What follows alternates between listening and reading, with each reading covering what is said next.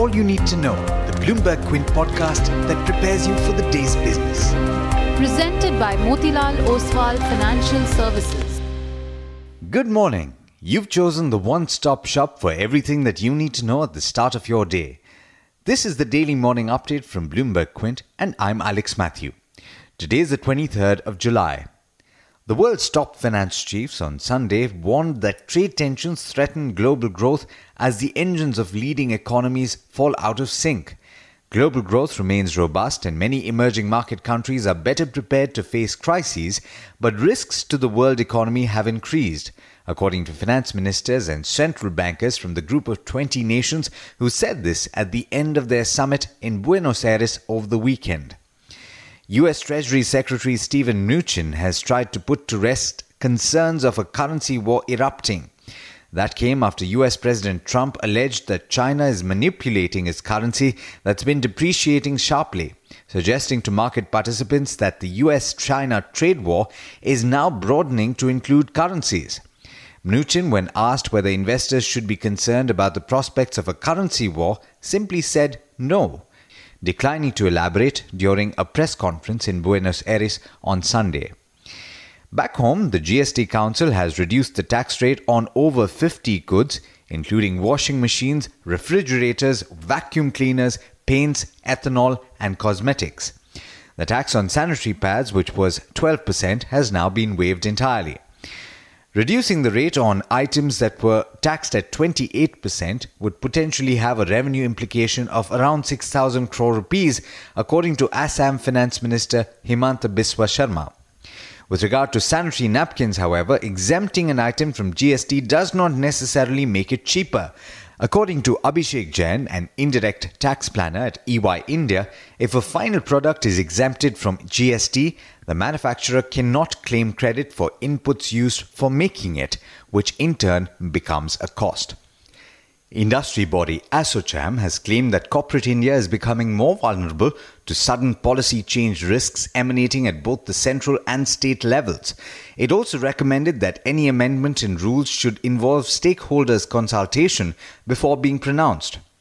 The CBDT has directed the Income Tax Department to add at least 1.25 crore fresh tax filers from across the country in view of increased economic activity.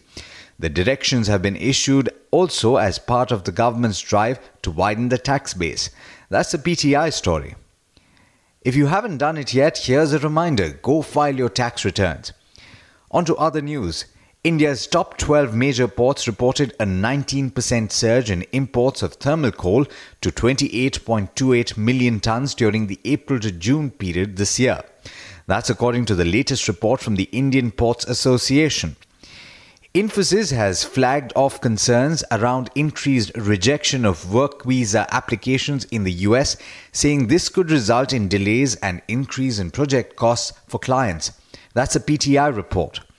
In international markets, it's a muted start to trade in Asia. The three early risers have all started in the red, with the Nikkei in Japan losing over 1% in early trade. It's now over to Darshan Mehta for the trade setup for the day in India. Good morning, Darshan. How's it looking? Hi, Alex. Good morning, everyone. It's in the midst of the earnings season right now. No nifty companies today, but lots of interesting mid-caps and large caps. So companies like ACC, Delta Corp, Granules India, Hindustan Zinc and United Spirits will be reporting numbers today. In terms of numbers reported after Friday market hours and on Saturday, strong numbers were reported from Wipro, Bata, Just Dial, Bhagadia Industry, Seshasai Paper, L&T Finance and MCX, while weak numbers were reported from HDFC Bank, South Indian Bank and Reliance Power. In terms of stocks that you need to watch out for, the UPL deal is finally done. They've acquired Arista Life in an all-cash deal worth $4.2 billion. Wipro has guided for the IT service revenue to be in the range of $2,009 million to $2,049 million in the second quarter. Muthoot Finance receives the primary SEBI nod for AMC business. Just Dial approves the buyback of 27.5 lakh shares. at the rate of 800 rupees per share, and the buyback will not exceed 220 crores. In terms of bulk deals, 8K Mile Software will be in focus as Quant Capital Holding sold 1.6 lakh shares in the company. The promoters of Bharat Forge, Sequence Scientific and GTPL Hathway have been buying shares of their own company as per the insider trade reports. And in terms of brokerage, UBS has upgraded Petronet to a buy from a sell and raised the target price to 245 from 235 because of strong LNG imports to India, which will drive the short-term outlook for the company. But there's much more you need to know before trade actually starts. For that, log on to our website bloombergquid.com and click on the All You Need to Know tab, and you'll be prepared for morning trade.